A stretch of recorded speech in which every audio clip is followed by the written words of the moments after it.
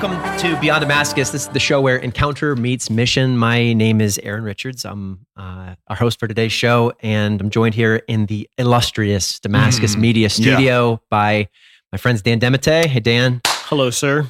And special guest here for the Empower Youth Conference, Christine Caine. Hey, mate. Yes. What's up? Yeah, I'm over here. Welcome. Hey, can we open all of our shows by saying "Hey, mate" to each other now on? Like, yeah, just the Christine Australians anointing. are just cooler than us. Yeah. They are. It's true. It gives you a little advantage in the preaching or worship leading world. It does. It does. I know. I think people just nod their heads as if they understand what we're saying. Here's a funny thing. So when I've done a couple missions in France, and when I'm in France, I've been told that my accent is so cute and upbuilding and encouraging. So it's you just got to go. You got to leave where you're planted. I don't really want to. Is that called a mission? Christine, do you find my accent encouraging? It's very cute. But I also want to say it's not that you did mission in like outer Siberia. You're like Paris, the Champagne region, the Bordeaux region. On our last show, I will say, Christine, that you cited your mission in Europe as one of the more. Here I am, Lord. Send me to Santorini. I feel, to the Maldives. I feel very called to Tuscany, the hill country. Well, it's a blessing to have you here, Christine. Christine Caine's special guest for today is really a missionary, a preacher who's had global impact, tremendous impact on my own life and on those here in this community, and also a leader of an amazing mission movement called A21, which is oriented toward ending human trafficking, which is one of the biggest scourges against human dignity in the world ever.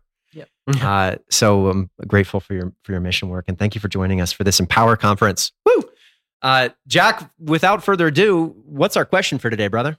Our question for the day, Aaron, is that was last week's. How do you mix social advocacy and evangelization? How do you mix social advocacy and evangelization? Awesome.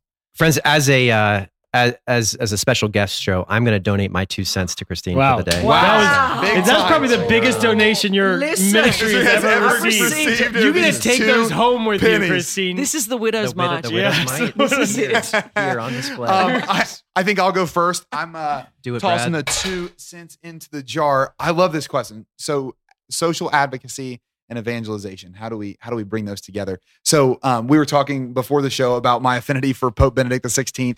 Before he was ever Pope, when he was Cardinal Ratzinger, he wrote about the church that it exists to do 3 things: to worship, to evangelize, and to care for the poor. That is what the church is here to do, right? To worship God, to evangelize, to bring the good news of the gospel of Jesus Christ to the world, and to care for the poor, to look at those who have not been as fortunate as us and to see Jesus in them and to bring them to him just in the same way they bring us to him. And so I think that the first thing we have to look at is that God's design was for us to both share and serve. Okay, so like whenever someone comes up to me and they're like, Brad, you're living the missionary life at Damascus. Like, I want to be a missionary with my life. And I'm just not sure how to fit it into what I'm doing right now. I'm like, share the gospel and serve. Share the gospel and serve. Share and serve. So I think the way that we bring these together is by understanding that in both sharing and serving, the aim is bringing that person to Christ. It's to show the person that is not as fortunate as we are, that we know someone who also knows them really well and who loves them in all of it, just in the same way that he loves us in all of it, right? And then when we're evangelizing, also recognizing that the spiritual impoverished in the Western world today is unbelievable. Like the spiritual poverty and the care that needs to go there. So again, when I think social advocacy, what I think is advocacy on behalf of society. I think like human dignity. I think all of these things that we need to have a voice for. And when I think evangelization, I think the good news. I don't think those are separatable. Like I think those are actually in the call of the church. That is what we are designed to do. Jesus says that the poor will be with us always. And he doesn't just mean the economically poor, that across the board, we're going to have people that are desperate and that need him because we were once desperate and needed him. And so I think the bringing together of it is by being a part of the church, being faithful to this Christian faith that's been passed down for millennia and to faithfully live it and to engage it in the world. That would be my 2 cents. That's beautiful. Brad, what are those 3 things you cited? Yeah. So to worship, to evangelize, and to care for the poor. And what do you call those? Well, he said that those are the 3 reasons the church exists. So that's a pretty big statement. Like the 3, yeah, but like the 3 hallmarks. And I do think that sometimes, I mean, when we look at that, it helps us realize that we're not only called to serve the poor, we're also called to evangelize, right? We're not only called to evangelize, we're also called to care for and it has this interchangeability where I think then I'm like, oh yeah, I can do an examine of my life. Am I worshiping God with every breath, with every moment? Am I evangelizing? Have I proclaimed the gospel to those who are in need of it? Like, have I shared with them that Jesus Christ saved me and desires to save them too? And then have I looked to those less fortunate? Have I looked to society and the ills of society and said, I'm going to play a part in making those better? Beautiful. Yeah.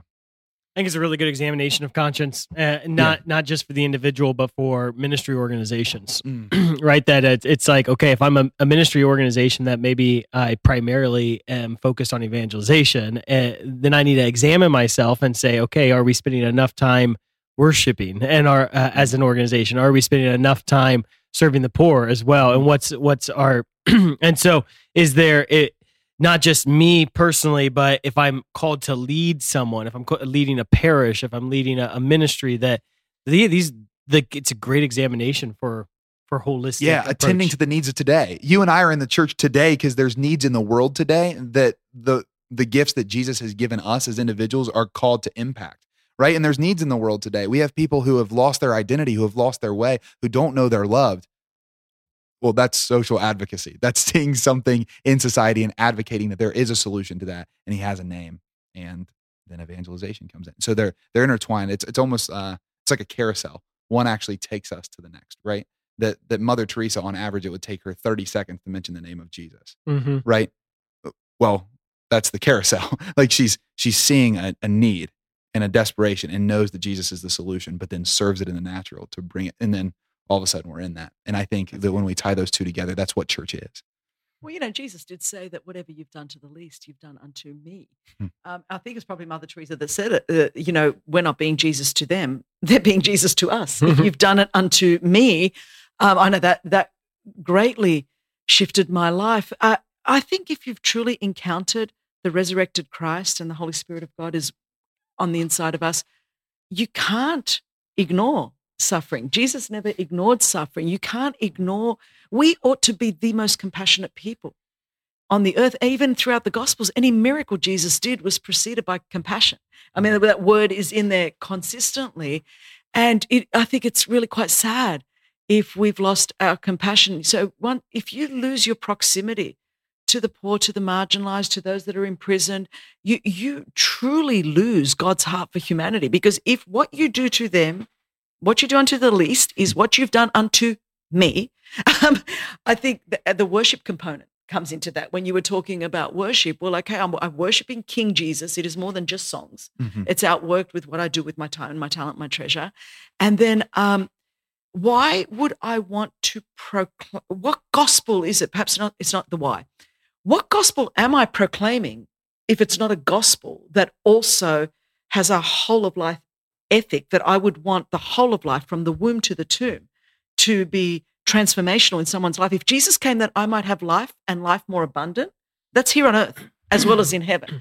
So why would I not be doing all I can for everyone that I can? I'm not saying I can't do it for all of humanity, but the greatest commandment, love the Lord your God with all your heart, mind, and strength. And the second is just like the first, love your neighbor as you love yourself.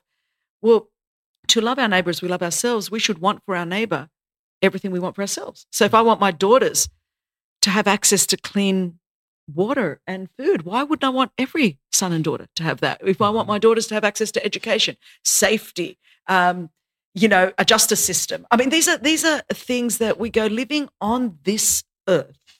There's no point being so heavenly minded that we're no earthly good. We actually need, we should be so heavenly minded that we are the most earthly good people, I think. I think that's how it should play itself out. Yeah. I think it's neat. You're almost suggesting, Christine, that the 3 are so interconnected that if I neglect one, I'm actually not fulfilling the other 2. Yeah. So like if it's evangelization, or what is it? Proclamation of the word. Yeah, sorry. So it's worship, evangelization, and service of the poor. Yes. So if I'm doing worship and evangelization without service of the poor, I'm actually not doing worship and evangelization the right way. If I'm doing service of the poor and worship without evangelization, I'm actually not doing those the right way. It's that they're interconnected, and I'm breathing with one life. Could you imagine three things that were interconnected that couldn't be divorced from each other? Oh, wow. Almost like three persons or like three I've calls. never heard like, it. It's a crazy. mystery. It's a mystery. Imagine that. But the one fuels the other, because Precisely. the fact is that in order to continue to be able to love and serve the poor and the marginalized, my own flesh cannot do that. My own heart cannot do that. I'm just not, it's not, my own sinful nature wouldn't allow me to do that. But when I'm worshiping King Jesus, there's something that happens in that fuels me to enable me to continue to go out. When I'm talking to people about this wonderful Savior, well, that fuels me. And then when I'm connecting with the poor and the marginalized, then I'm connecting with Christ. There's so that then makes me want to talk about this Christ more. And that makes me want to worship this Christ more. And when I'm worshiping this Christ, I'm seeing people. You can't, I think in the church, and it really wouldn't matter what stream of the church, we have divorced those things. We have polarized what was never meant to be. And we've set at odds. So, we say things like, is it faith or works? Is it spirit or truth? Is it justice or evangelism? I'm like, where in the scripture does it say or? It's both and. Both and. Yeah. I think about the body of Christ too. That we are, the church is the body of Christ. If I had the opportunity to travel back in time and to spend 3 years in the presence of Christ, would I hang out when Jesus is being celebrated and then leave when he's suffering? Right. And yet when I serve the body of Christ, I try to make an excuse for myself that I feel more comfortable ministering to some aspect of the body of Christ and not to another. That's really good, Aaron. And you can't make that distinction. Yeah. Mm-hmm. All right, Aaron, can I do my 2 cents? Let's do it. Do I have the authority? Yes. I actually have no authority to change my mind. Yes. So how do we mix social advocacy and evangelization? I would say with intentionality and with messiness. And so we do have a crisis in the church today where there are camps. There are evangelization camps and there's justice camps, right? And they usually aren't working together. And so these are meant to be the two legs upon which the body of Christ walks, and then the heart would be worship. And so I think in order to accomplish this, we have to be intentional, because here at Damascus, we are primarily an evangelizing organization. And so if we're going to incorporate social advocacy, we have to spend time to intentionally think about it, right? Your ministry, A21, may be primarily social advocacy. So if you're going to incorporate evangelization, you have to be intentional. And when you're intentional on incorporating, then it gets messy. And I think that's where one of the reasons we don't do it is because we're afraid of the messiness, right? That when things get a little... just when they're messy, when they're complicated, when you're figuring it out, it's hard. It takes more work, and it's not convenient. And so I think just making sure that, okay, if we do want to be authentically church, let's take time to intentionally think through this. And then if we want to be authentically church, let's recognize that being authentically church will be messy. We have to look no further than the life of Jesus, where his ministry methodology, which wedded these two things so beautifully together, was extremely intentional, and it was extremely messy. And because of that, the church leaders of his day actually rejected him and crucified him. It was the church leaders who because of his messiness, led him to the cross. And I think that's why a lot of times we're afraid to maybe bridge these avenues as closely as they need to be, because when we start bridging them, they're not as black and white. They're not as clean as we would sometimes like. And we're just afraid of that mess, but if we want to imitate Jesus, I think we have to do both. And we just have to be expected that when you do both, it's going to be messy, and some people are going to throw a fit and they're not going to like it. I like that a lot. I think it goes against your kind of like two ways that you can fall, right? So like if you're like hyper orderly, you're like, I am mess averse all the time, right? And if you're kind of like not orderly, sometimes you're intentionality averse, where it's like, well, that's not organic if it's intentional, But you're right. There is this ability that we find in Jesus to do both. That he didn't speak a word that was unintentional. He didn't take a step that was unintentional. He didn't find himself in a place that was unintentional.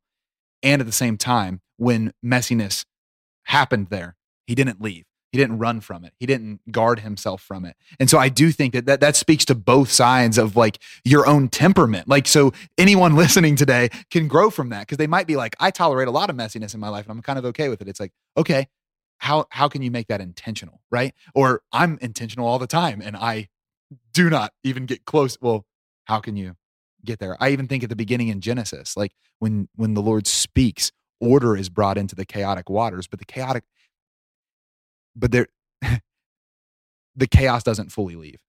Like there's still this mystery, this mystique, this order that's coming up. It's springing, but then animals are crawling everywhere, and like, because the Lord is doing both, right? Intentionality. Well, an example of that was when I was youth minister. We were doing evangelization to inner city youth, and just through friendship, playing basketball with them, building relationship. We were working with another ministry that was doing incredible social work with them, and these kids then said they wanted to become Catholic, and so our parish was like, "Oh, okay, let's put them through RCIA," but these are inner city youth who are in extremely broken homes. One parent or both parents are in prison. The grandma's raising them. They don't have alarm clocks to wake up and get to the church. And it was just so messy to figure out how do we welcome these young people into our church and the structure of RCIA. It wasn't the means by which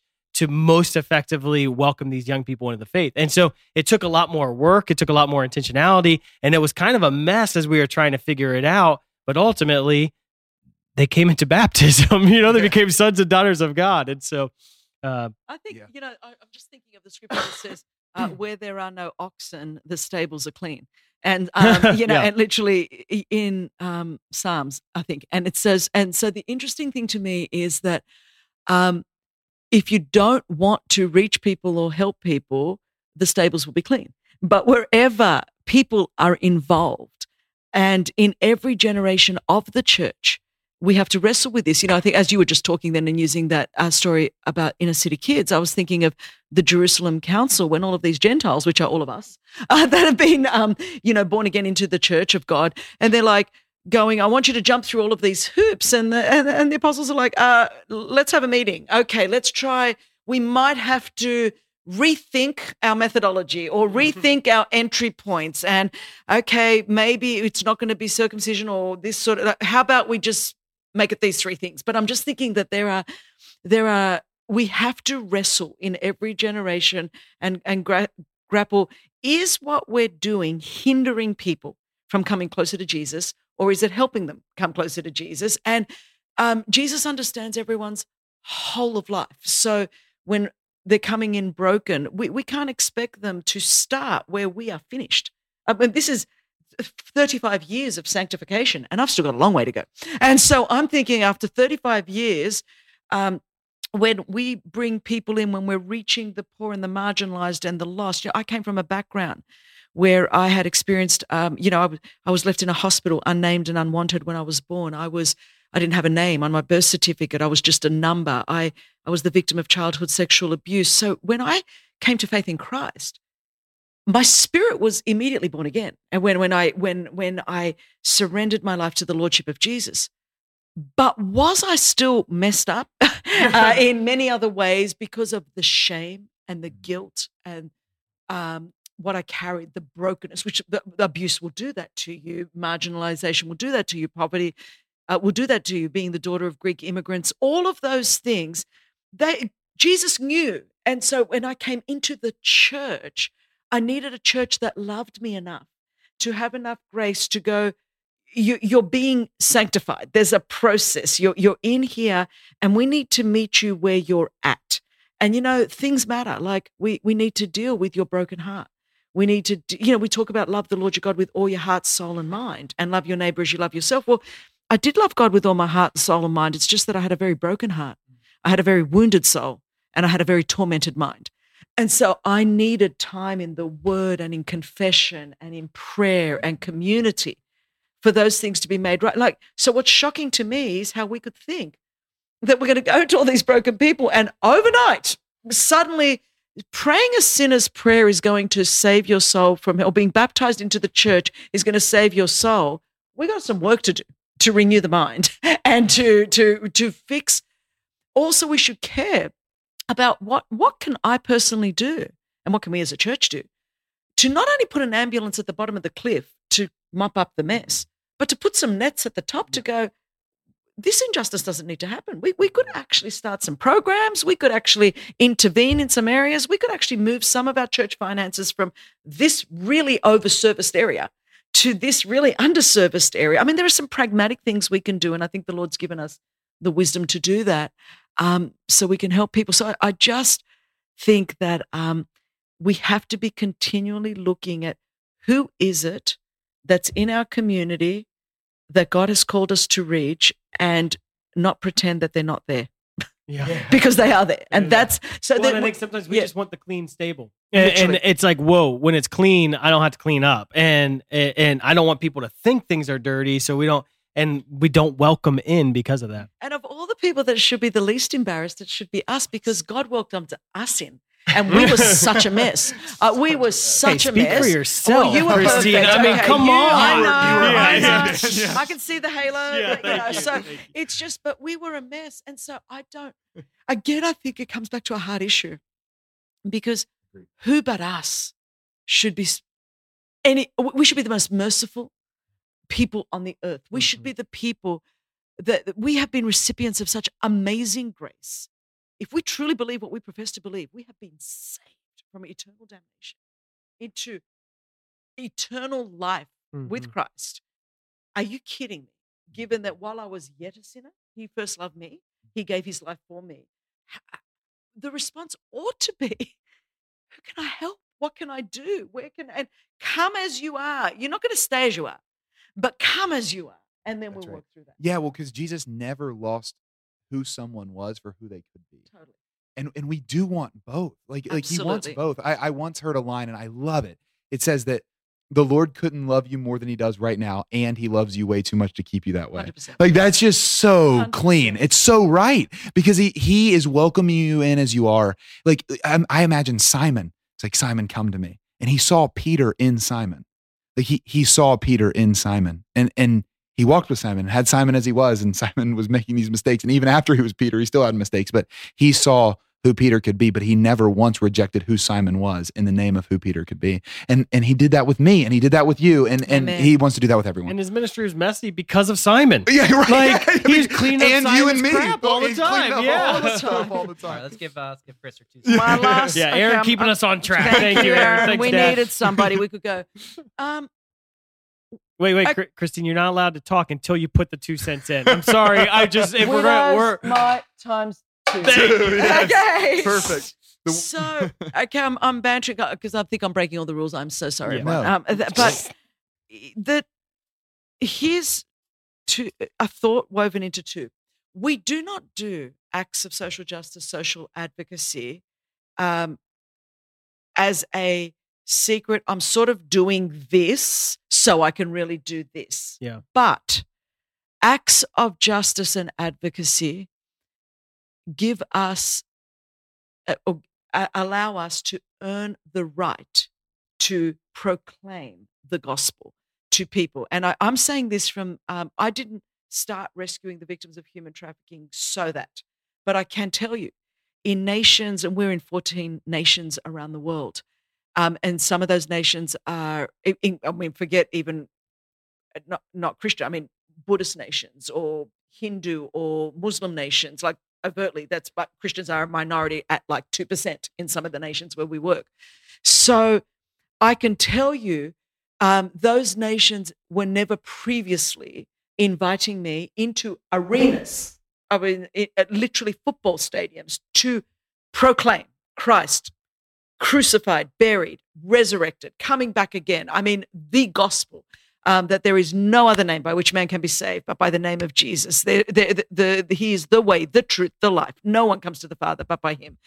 To make such absolute proclamational declarations of the gospel, that has all come subsequent to working for years, and in some cases for over a decade and a half, with governments, law enforcement, the legal profession, the medical profession, the education department in those nations, to help reach the vulnerable, to help rescue the victim, and to help restore survivors of human trafficking. And because our work has been so far above reproach, because we have worked with and not against governments, different religious institutions, depending on who's ruling in certain nations. As a result of that, in countries like Pakistan, in countries like India, in countries like Qatar, in countries like Indonesia, I, who am a woman, have been invited in because in many of those countries you have to have the approval of the various governments to speak, and we're talking arenas, 50,000+ people, and unapologetically, zero watered down, proclaim the gospel of the Lord Jesus Christ, and proclaim good news in nations that Christians might make up 2% of the population. And that is because they're like, well, we have been watching what you've been doing for 15 years. Now we're willing to listen to what you've got to say. So tell us, why do you do what you do? Yeah. Why? And I'm like, why do you care for our people more than we do? Why do you care for our children more than we do? Because you want to abolish 4-year-olds being able to have be exploited for sexual services. And I'm saying we care so much for the women in your nation, for the children in your nation. We love your nation so much. And they're like, why? Why would you? Well, there's only one reason. I could actually even do this. And let me tell you. And then one-on-one, it starts there. And 15 years later, it's now arenas. It's now having our bodies are not commodities curriculum in schools throughout the world. Every state here in America, it took us 10 years to pass every education department's criteria in order to have a curriculum that would be able to be done from K through to 12. And people are like, why are you doing this education stuff? Why are you making with our films, our Can You See Me campaign has gotten London Film Festival Award, Cannes Film Festival Award, Tonys, Emmys, everything you could. I hope I got the right film ones with the Tonys or the Emmys, whichever one it is, the Tonys or the Emmys, or whichever one. Okay, so get me. I don't know, but it's one of those. But it's all of the Prague Film Festival. So making world-class films that have gotten major awards in the film industry that suddenly are now being played in Super Bowl halftime commercials that are on billboards and airports all around the world. Now, out of that, people are like intrigued. Something done with such excellence, something that truly cares for the poor and the marginalized and the disenfranchised. The fastest growing crime worldwide is the trafficking of human beings. It's growing faster than the trafficking of armaments or drugs, is the trafficking of human beings. So when they ask me, and when heads of government say to me, why do you do this? I say, well, I believe that there's only one thing that's created in the image of God, and that's humans. So I can't understand how on my watch on this earth, the only thing created in the image of God, I said, I love animals, but animals have got more rights than traffic victims. I love this, and I'll go through. I love creation with a passion. I'm an avid hiker. But you know what? There is only one thing that's created in the image of the Creator, and that's not a tree. It's a person. So let me tell you why I'm giving my life to this. Suddenly you start having these conversations, larger conversations about God. And why does your Christian God care so much about people? Well, because you're not going to find it in Buddhism. You're not going to find it in Hindu. The Imago Dei, the fact that we are created and that it matters from the moment of conception to the moment we enter the tomb. We are a very strange religion that actually believes that, worldwide. Like when you're talking about the global religions, and there's not that many people that are saying, so I want to advocate for that person. And then it's like, why? Oh, because let me tell you about the one that made that person and in whose image that person is made. Well, You want to tell me that's not an opportunity to evangelize from the top down? That's all I'm saying. Yeah. Built into the body. Yes. Yeah.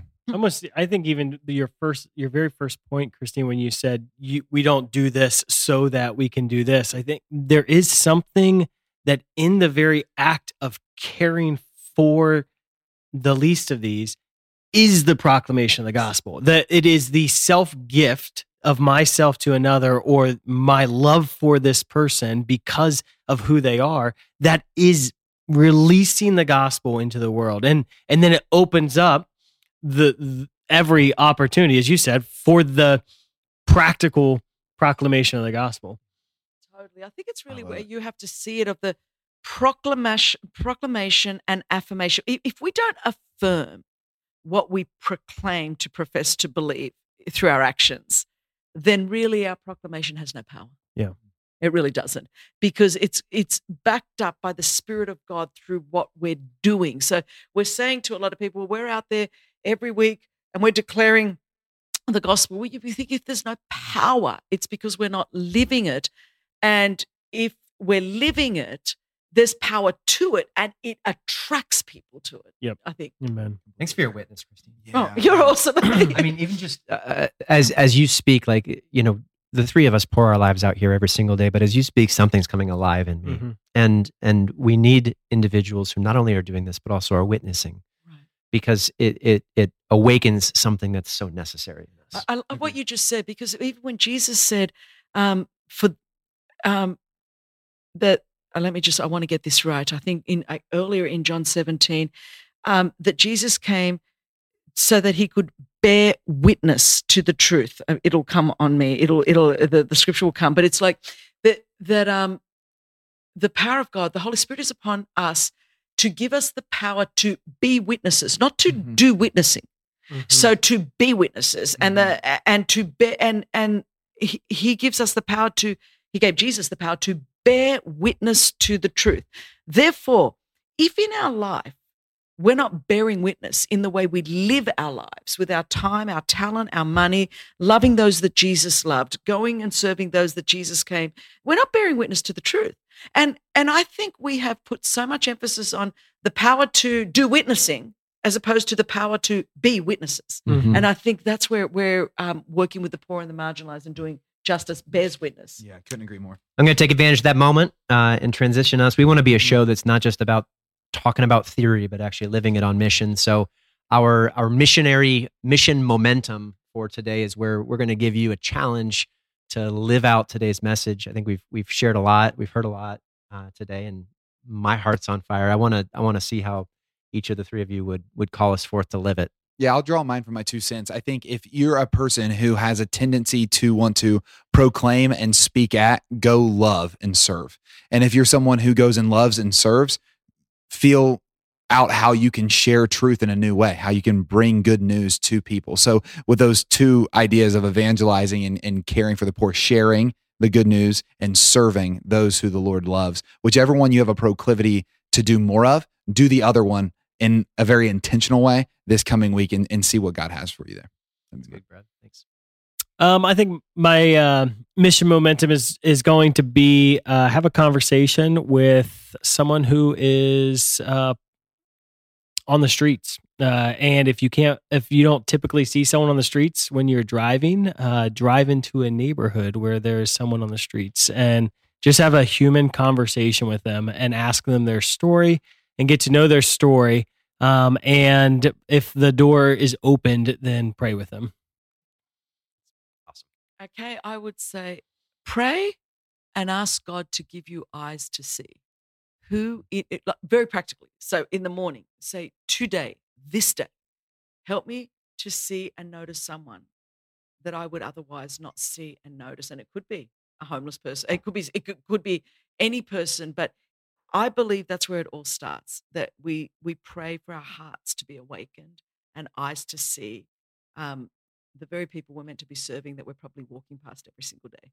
Yeah, beautiful. So good. I want to close this off with one final quick reflection. So Dan shared earlier in his 2 cents the word messiness and how often social mission is messy. It's messy organizationally. It creates for messy mission trips and messy strategy and sometimes messy budgets, right? It's also messy personally. And I think that can make us afraid. I worked in construction for a time with my dad. And one of my favorite things to do was sewer plumbing. And I promise this will come together, right? It's so funny to see and to watch and to participate in because when you engage in the process of plumbing sewer lines, you try to stay as far away from the mess as possible until the point at which you get covered in mess, and then all of a sudden it's very easy, right? Yes. Have you experienced this yourself? Because once you're covered in it, then you just keep going. Baby diapers it's like once it's running down. It doesn't matter anymore. Metaphor's coming. I see it. Oh, That's I don't great. know, guys. I don't think it ever becomes easy. Just live it, Dan. Okay. So I would just encourage don't like that. if there's any part of you that fights this, you gotta step in, and I believe that when you do, your heart will come alive, and mission will be easy for you because that's what we're made for. Mm-hmm. Thanks for joining today. This has been a sweet show. Thank you, Chris, for being here. If you're watching this after the fact and you weren't at the Empower Conference, I am confident that you have missed something great.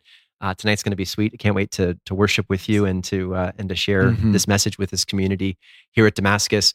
Friends, Beyond Damascus, the show where encounter meets mission. We're here every week and we answer questions from you, our audience.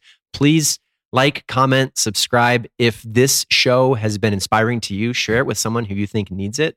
And if you want to have your question answered in a subsequent episode, comment or send us an email. Jack loves to receive your fan mail, and we'll take it from there. Friends, remember always, mission makes sense. I was so into it that I missed it. And we'll see you again next week. God bless you.